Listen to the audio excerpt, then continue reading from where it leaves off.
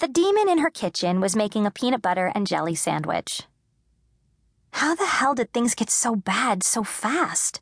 Wren asked him, staring down at the sheets of paper on the table in front of her. Nothing to make her break into a cold sweat on first or even second glance. It was just paper. Nice paper, but nothing expensive. 3 double-spaced sheets, neatly typewritten, with decent margins.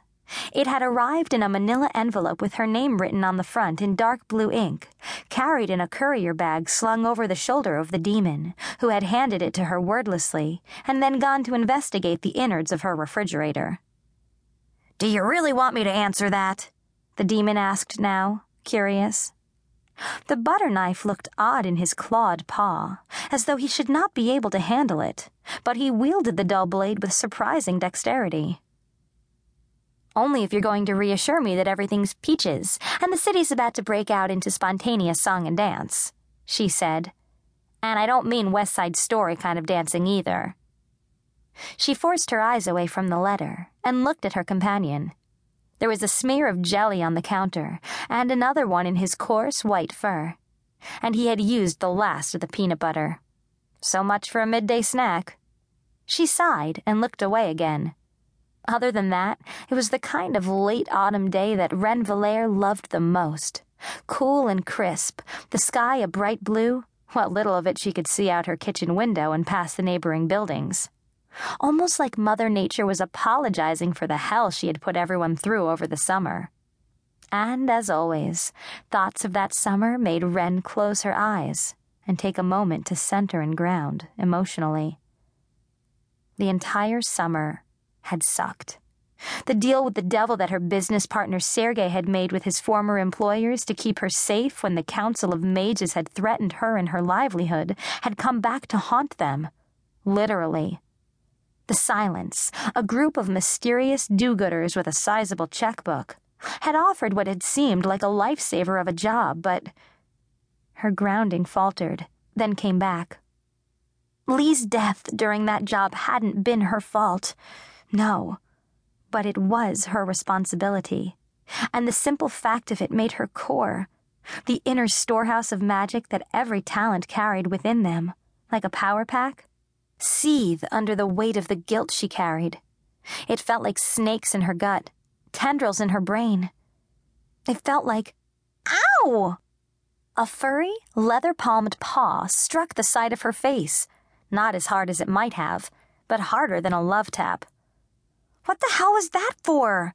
she asked, her hand going to her face as though expecting to feel blood, or at least heat rising from the skin. Thankfully, he'd kept his long, curved black claws away from delicate human flesh. "Self-pity." The demon climbed back onto his chair, bringing his sandwich with him and watching her with those dark red eyes that were the mark of his breed. "Doesn't look good on you." Great. The entire Lone Jack community is freaking out over what might or might not be council-directed attacks on them. The Fete are claiming that humans are targeting them. My love life is going seriously weird, and I'm getting slapped for self-pity by a 4-foot-tall polar bear with an attitude, who has jelly in his fur. PB took a bite out of his lunch and swallowed, ignoring her last crack. "You're wallowing, Valere. Lee's dead. He's gone. Move on, or you're going to be distracted at the wrong time, and get yourself dead, too." He relented, only a little bit. "Damn it, I liked him, too. I trusted him." "You didn't get him killed." "Didn't I?" That made her look up and meet his gaze. She had known the demon presently sitting in her kitchen for years. Almost 10, in fact. In all that time, he had been effective in his job as a courier of privy information and items, witty in his comments, and aggressive in his refusal to get involved in anything other than his own life. In short, the perfect Lone Jack, even if he was a Fete, one of the non-humans who were part of the Cosa Nostradamus, the magical community.